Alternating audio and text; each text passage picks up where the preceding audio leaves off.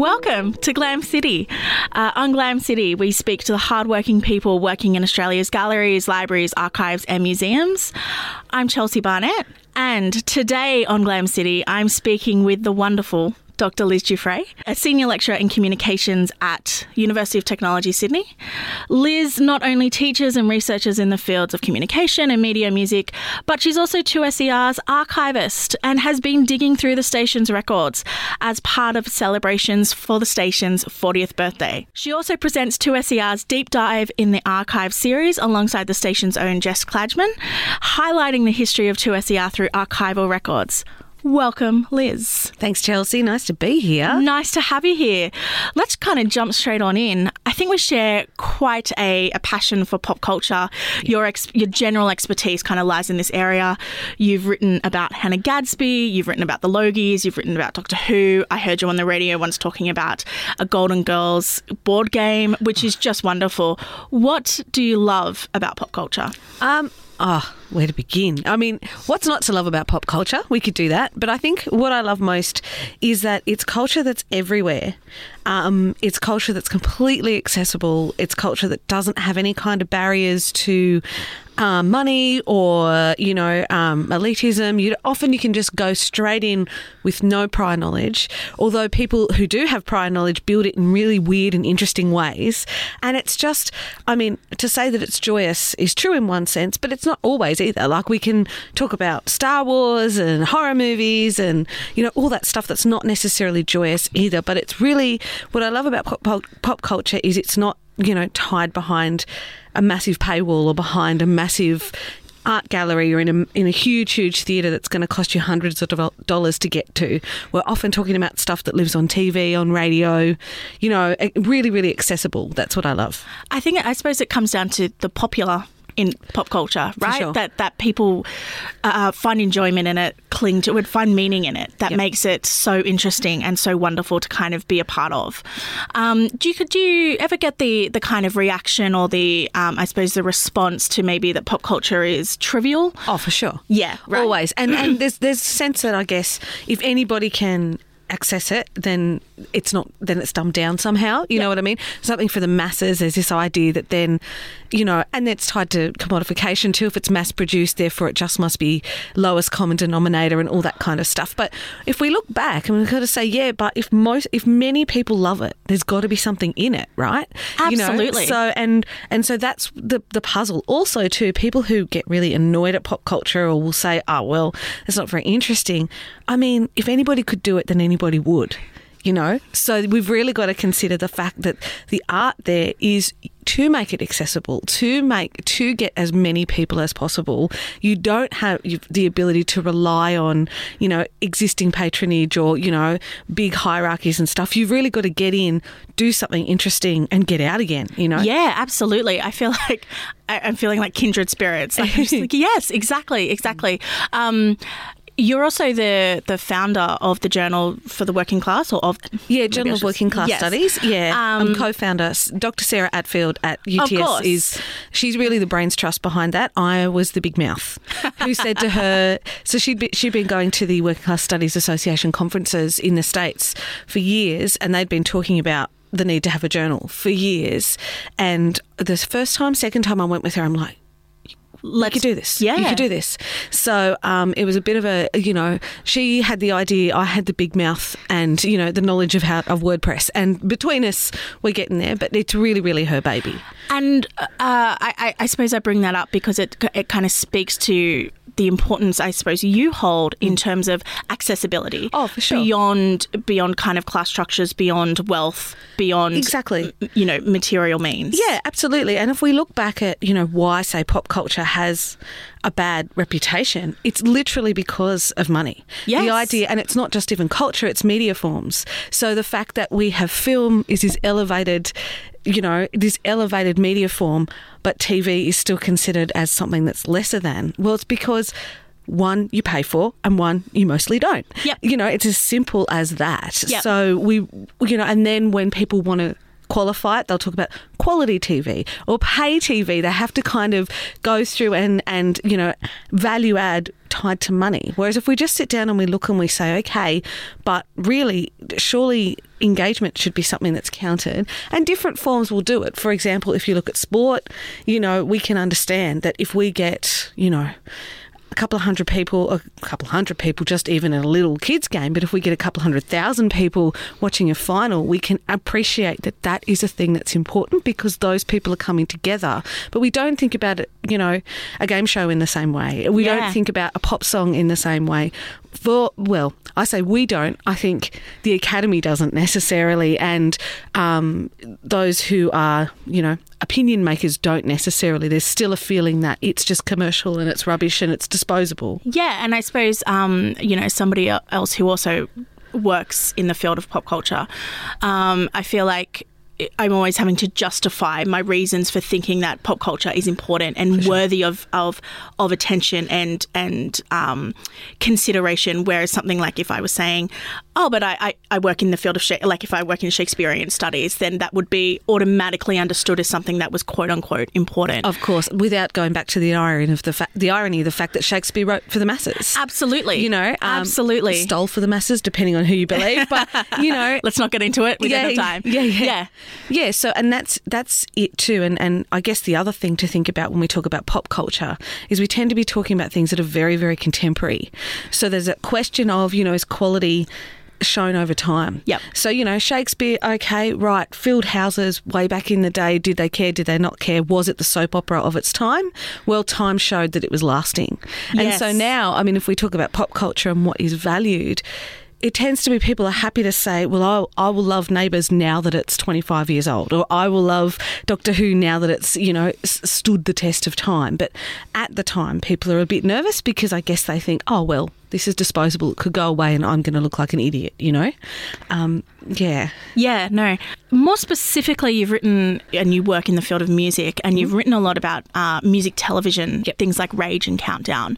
Can you talk a little bit more about why you think that that's kind of worthy and important of attention? Yeah, look, Countdown's probably the type of thing that doesn't need to be justified, again, because of that passage of time. Mm-hmm. We've got enough people who, are still talking about a show that was on in the 70s and 80s, and people now who are in quite high positions in the music industry and the rest who can say, that was my formative time. For me, what was exciting about writing about Rage, given that Rage is still on TV, and when I started looking at Rage for my PhD, I forget how long ago it was, the first thing a lot of people said was, is that still on air? But what's weird is it's still there, but it's fallen through the cracks in terms of how we can talk about music television. Because when I went back and had a look at what people talked about, the history of music television tends to be a history of the hosts of music television. So even if you look at something like Countdown, you can't talk about Countdown without talking about Molly. You just can't do it. You can't talk about Bandstand without Brian Henderson. Yep. You go into the international examples of that and it's the same thing, Rage doesn't have a host. Yeah. So the first thing is, well, whose story do you tell? Absolutely. Second thing is because it's music video, in terms of what archiving or not is present, there actually really isn't a lot. We were lucky from, I think it was 98 or 99, there's internet kind of playlists up. But even then, it's really hard to say. So what do we say about that? Is that just what arrived and then how? And then when I started digging, I realised that a lot of that was just organised at a relatively ad hoc way because it was in this little corner of the ABC that thankfully could be moved around a bit, so it meant that it avoided being cut altogether. It just kind of stayed under the radar. But often there wasn't like a clear, big musical vision of this is what we should do. It was just, this will have a crack, we'll have a crack. And what's so beautiful about Rage now today is that it still is a place where, Australian music gets a go. It's more diverse than Triple J in some ways in terms of what it plays and in terms of its access for Australian artists. Plus you've also still got the pleasure of the broadcast, which I think is really easy to forget now. We think, it's online, so people will just pick what they want. But if you don't know what you want, you can't pick it. And there's something so beautiful about being able to sit down and turn on a button and say, hit me. Yeah, hit for me sure. with something I didn't know, and Rage still uses little techniques like what they used to call the Rage trap, where they'd try and program things just so that you'd be like, just one more. And I think we've probably all had that experience where it's 2:00 in the morning and you've come home and you think, cup of tea or something else, just until I want to have a little sleep. And then you're like, oh my God, what is this? Yeah. Or I've forgotten this. Or, and all of a sudden it's 4 a.m. and you're still there. So, yeah. I think that idea about like, if you don't know what it is you're looking for, then how do you go about looking for it? Of course. Again, speaks to ideas about accessibility, about kind of a cultural space where you have the language and the vocabulary to be able to talk about it. Whereas if you're on the outside of that, you don't even know what's there and what you're missing out on and how to go about it. And so something like Rage, from what you're saying, really opens that up and allows people who might not have had access to those kinds of music or whatever to be part of something else. For sure. And the thing about Rage is it's not just contemporary stuff. So there's a lot of archival stuff and older music. They also have the guest programmers, which is kind of, I would like to think of as an interviewerless interview, insofar as it's an example, it's time, for musicians just to talk directly to their fans in the language that they use in music. So they can say, I'm going to program, 10 songs, 15 songs, however long the shift is, just to give you a bit of a story. It can be personal. It can be, it can be explaining their work. It can be, I've always loved this, or I'm going to play this because it's going to annoy somebody or whatever. But you get that kind of insight as well. And, there's lots of musicians who are on the record now who's saying, I didn't know my history. But because I saw somebody I loved playing this band on Rage, then I've got a bit of a chance of digging through. The other thing Rage has been doing too has been when artists pass, we get this kind of virtual memorial and this kind of virtual wake.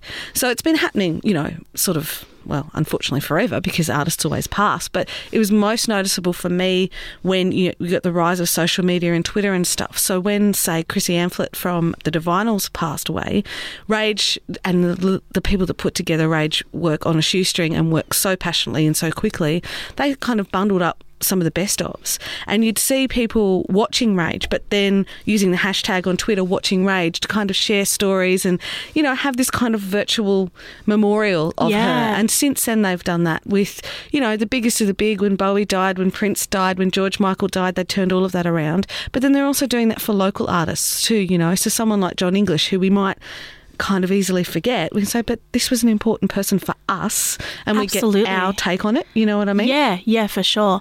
I suppose we might use that as a way to kind of get into this project that's happening at 2SER at the moment.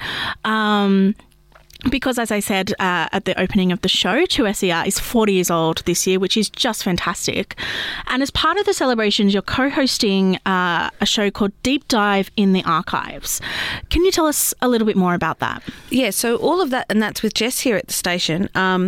Deep Dive in the Archive basically started as a way to kind of pull out these oddities that we'd found. And I need to qualify all of this because I know that you've got proper archivists here. I'm just somebody who was left in charge of 46 boxes of stuff. Let me be very clear. What I lack in ability, I make up for in enthusiasm, and I'm very, very happy to be told how to do things. And so a big part of what I've been doing is desperately asking for advice. Yeah, sure. And I'm a good enough archivist insofar as, I think as long as I can leave materials in better shape than what I found them, we're doing okay, so and pass on to professionals wherever we can. That's the idea. Yeah. But Deep Dive really started with pulling out these little bits and pieces and saying, I actually don't know what this is. But isn't it beautiful or isn't it strange? Let's have a chat about it. And hello, listener, if you know, if this was you, if you can give us anything else, please do.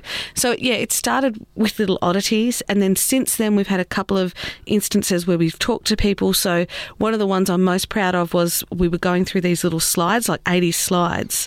And I just happened to, and we didn't have a slide projector or anything. I was holding them up to the light trying to see just what they were, and something that looked like Richard Kingsmill appeared, and I went, I wonder. So a bit of DIY digitisation where I just put it up to the window, put my iPhone in front of it and took a picture just so it was good enough. Yeah, high tech. Good enough. Sure.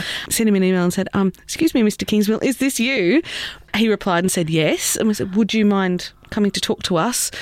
Sure. So he came and had a chat to us. We talked about his time at the station and all the rest of it.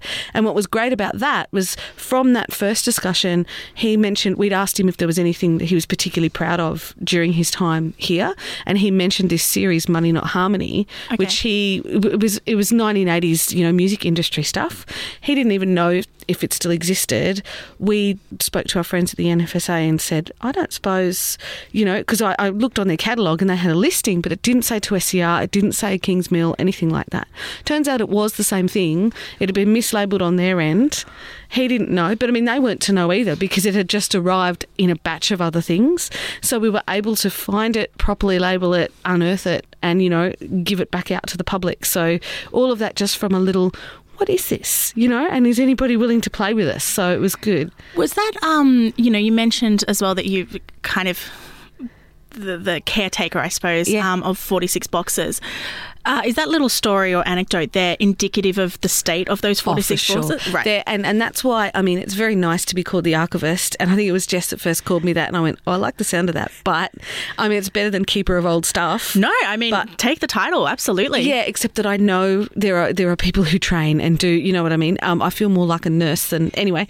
But, look, it literally was boxes of stuff. And partly it was because living in the basement here, stuff just had to be moved out of harm's way. Some of it was waterlogged, some of it was under threat of being electrocuted, all manner of stuff. And it's no criticism of the station. And in fact, I'm amazed that somebody had the presence of mind to keep that much stuff. Mm-hmm. Because when you're working at the coalface with not a lot of money, not a lot of time, mostly volunteers, you're busy working on the next job, not on keeping an eye on the last job, let alone jobs that happened 2 decades before you were born in some cases if you're, the newest bunches of volunteers. So, it was just the biggest challenge was going through those boxes initially and just doing an inventory to begin, and we actually had to outsource that. So the Centre for Public History gave us some money to be able to pay for an RA to do that. More than anything else, because I do not have the self-control to open one box and not just stay on that one box for a month and read everything that's in it.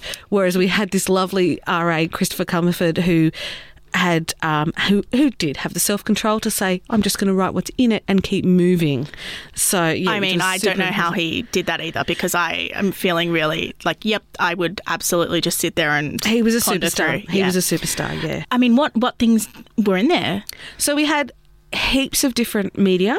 So everything from reel-to-reel in various configurations and various states of decay to cassettes, mini discs, DAT tapes, bits that were kind of in between. There's a couple of floppy disks and zippy drive things. I say zippy, sorry to be too technical here. Oh, please. Leaving me behind. And then there's a whole lot of paperwork, obviously. And again, paperwork in various states of completion. A whole lot of copies of the station magazine Listening Post, which we've been able to get digitised and is now up on Trove.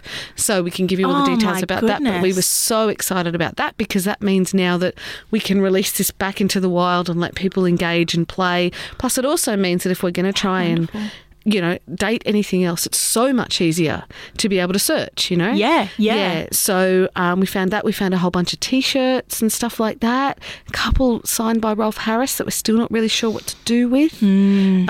But, speaking to archivists, I've found, and I presented at a conference last year about this, and a few archivists from a few places went, we've all got a Rolf Harris we don't know what to do with. So, it's raised these really kind of interesting questions for us as well about what do we unearth, but also what do we kind of keep in their context and maybe, either not talk about or keep in context, You're listening to Glam City on 2SER 107.3. To download this show, head to 2ser.com or your favourite podcast app and look for Glam City. This show is made by the Australian Centre for Public History at UTS with support from 2SER. And on this episode, we're talking to University of Technology Sydney academic and 2SER's very own archivist, Liz Giuffre. I think you can claim the title of archivist. And that kind of leads me to my next, I suppose, set of questions. Had you always been interested in archives, or was this something that led that kind of grew out of your interest in music, or? Well, I think it's kind of both. Like, if we talk about in popular music, fans, collectors, really they're archivists, and that's such a nice point. Yeah, but I mean, and depending on who I've lived with over the years or my family, they would go closer to hoarders. But let's face it, that's really what we do. Any fan worth their salt, and that's another thing that I'm really passionate about as an academic is fan studies, and is really thinking about, well, it's understanding the legacy of something. It's understanding the importance of keeping artefacts, keeping them in a certain context, and also a range of artefacts. You know what I mean? So, yeah, I'm the type of fan that would have ticket stubs and, little bits from concerts. I'm still carrying around in my wallet, the little bits from Adele's concert a few years ago that she showered down in confetti, those types of things. But again, it comes to good enough. I should probably put them somewhere other than my wallet. But then we can also sit there and say, but does that journey tell us something as well? You know what I mean? And that's the other side that I found with this 2SER stuff is, yes, while it's beautiful to be able to have things in pristine condition, things that are a bit ratty or things that have been thumbed over or written over and stuff still tell us a story. Absolutely. Share something about, the meaning that people attach to objects, to ephemera. Oh, for sure. And from popular music studies, for example, so I was collecting vinyl when they were still called records. And by virtue of growing up, some little kids with their dads would go to parks or whatever on Saturday afternoon. I'd go with my dad to secondhand record stores, partly because that was the budget we had, but also because it was the interest we had. And I still love that if you buy secondhand records rather than pristine new vinyl, they're in states of decay, but it tells you something about the person who had it before. So, I can sit there and say, I've got George Michael records, for example, that whoever had it before me loved the fast tracks but hated the slow tracks, and I can tell by which one has the most scratches on it, you know what I mean? Which is not great as an audiophile, but we don't need, if I want a good version of, Freedom, I can download it now. Absolutely. That's not the issue. It's about knowing that this was a thing that somebody loved and repeated, and you know what I mean, like getting a sense of their story and their connection to the music, and I love that stuff. I absolutely love it. Fascinating. Does that speak to the reason why we should hold on to this kind of material, do you think? Yeah, look, it does, but then, we also have the issue of limited space, limited time, all of those types of things. So we do have to make decisions, and that's where I really, really defer to the expertise, self-control and, just professionalism of proper trained archivists. How do you know what to say no to, and how can you have the discipline to do that? So we've tried to do that here by, again, making sure we're in conversation as much as we can be with places like the NFSA and the State Library, and we've found some really beautiful things through the Australian Gay and Lesbian Archive, so that we can say, all right, well, this is something that's already being looked after somewhere else. So do we need to hold on to it, or do we need to hold on to it, do we need to preserve it in some way, or can we just have it as a thing that's, that continues to exist, but if it degrades a little bit, that's okay, that's life, Yeah. But those things are really hard. Those decisions are really hard to make. And I mean, was it Marie Kondo? I don't understand that lady. When does throwing things out bring joy? I don't understand that at all. I agree. But I do, the logistics of there's only so much space. Yeah. And there's only so much money. There's only so much time. Exactly. And also these things will degrade. Yes. And we can sit there and say, well, the degradation does tell a story, but we do get to a point where they actually cease to make sense. You know? So, and then that also poses a set of challenges for researchers or just interested people. For sure.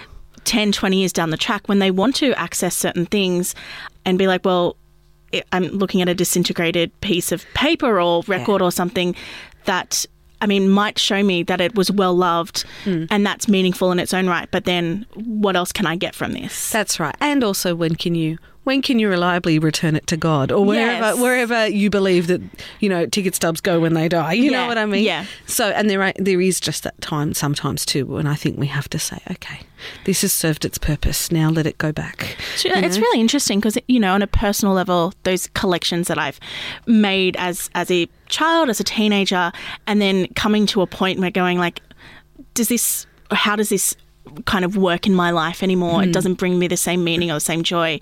It's time to maybe let that go.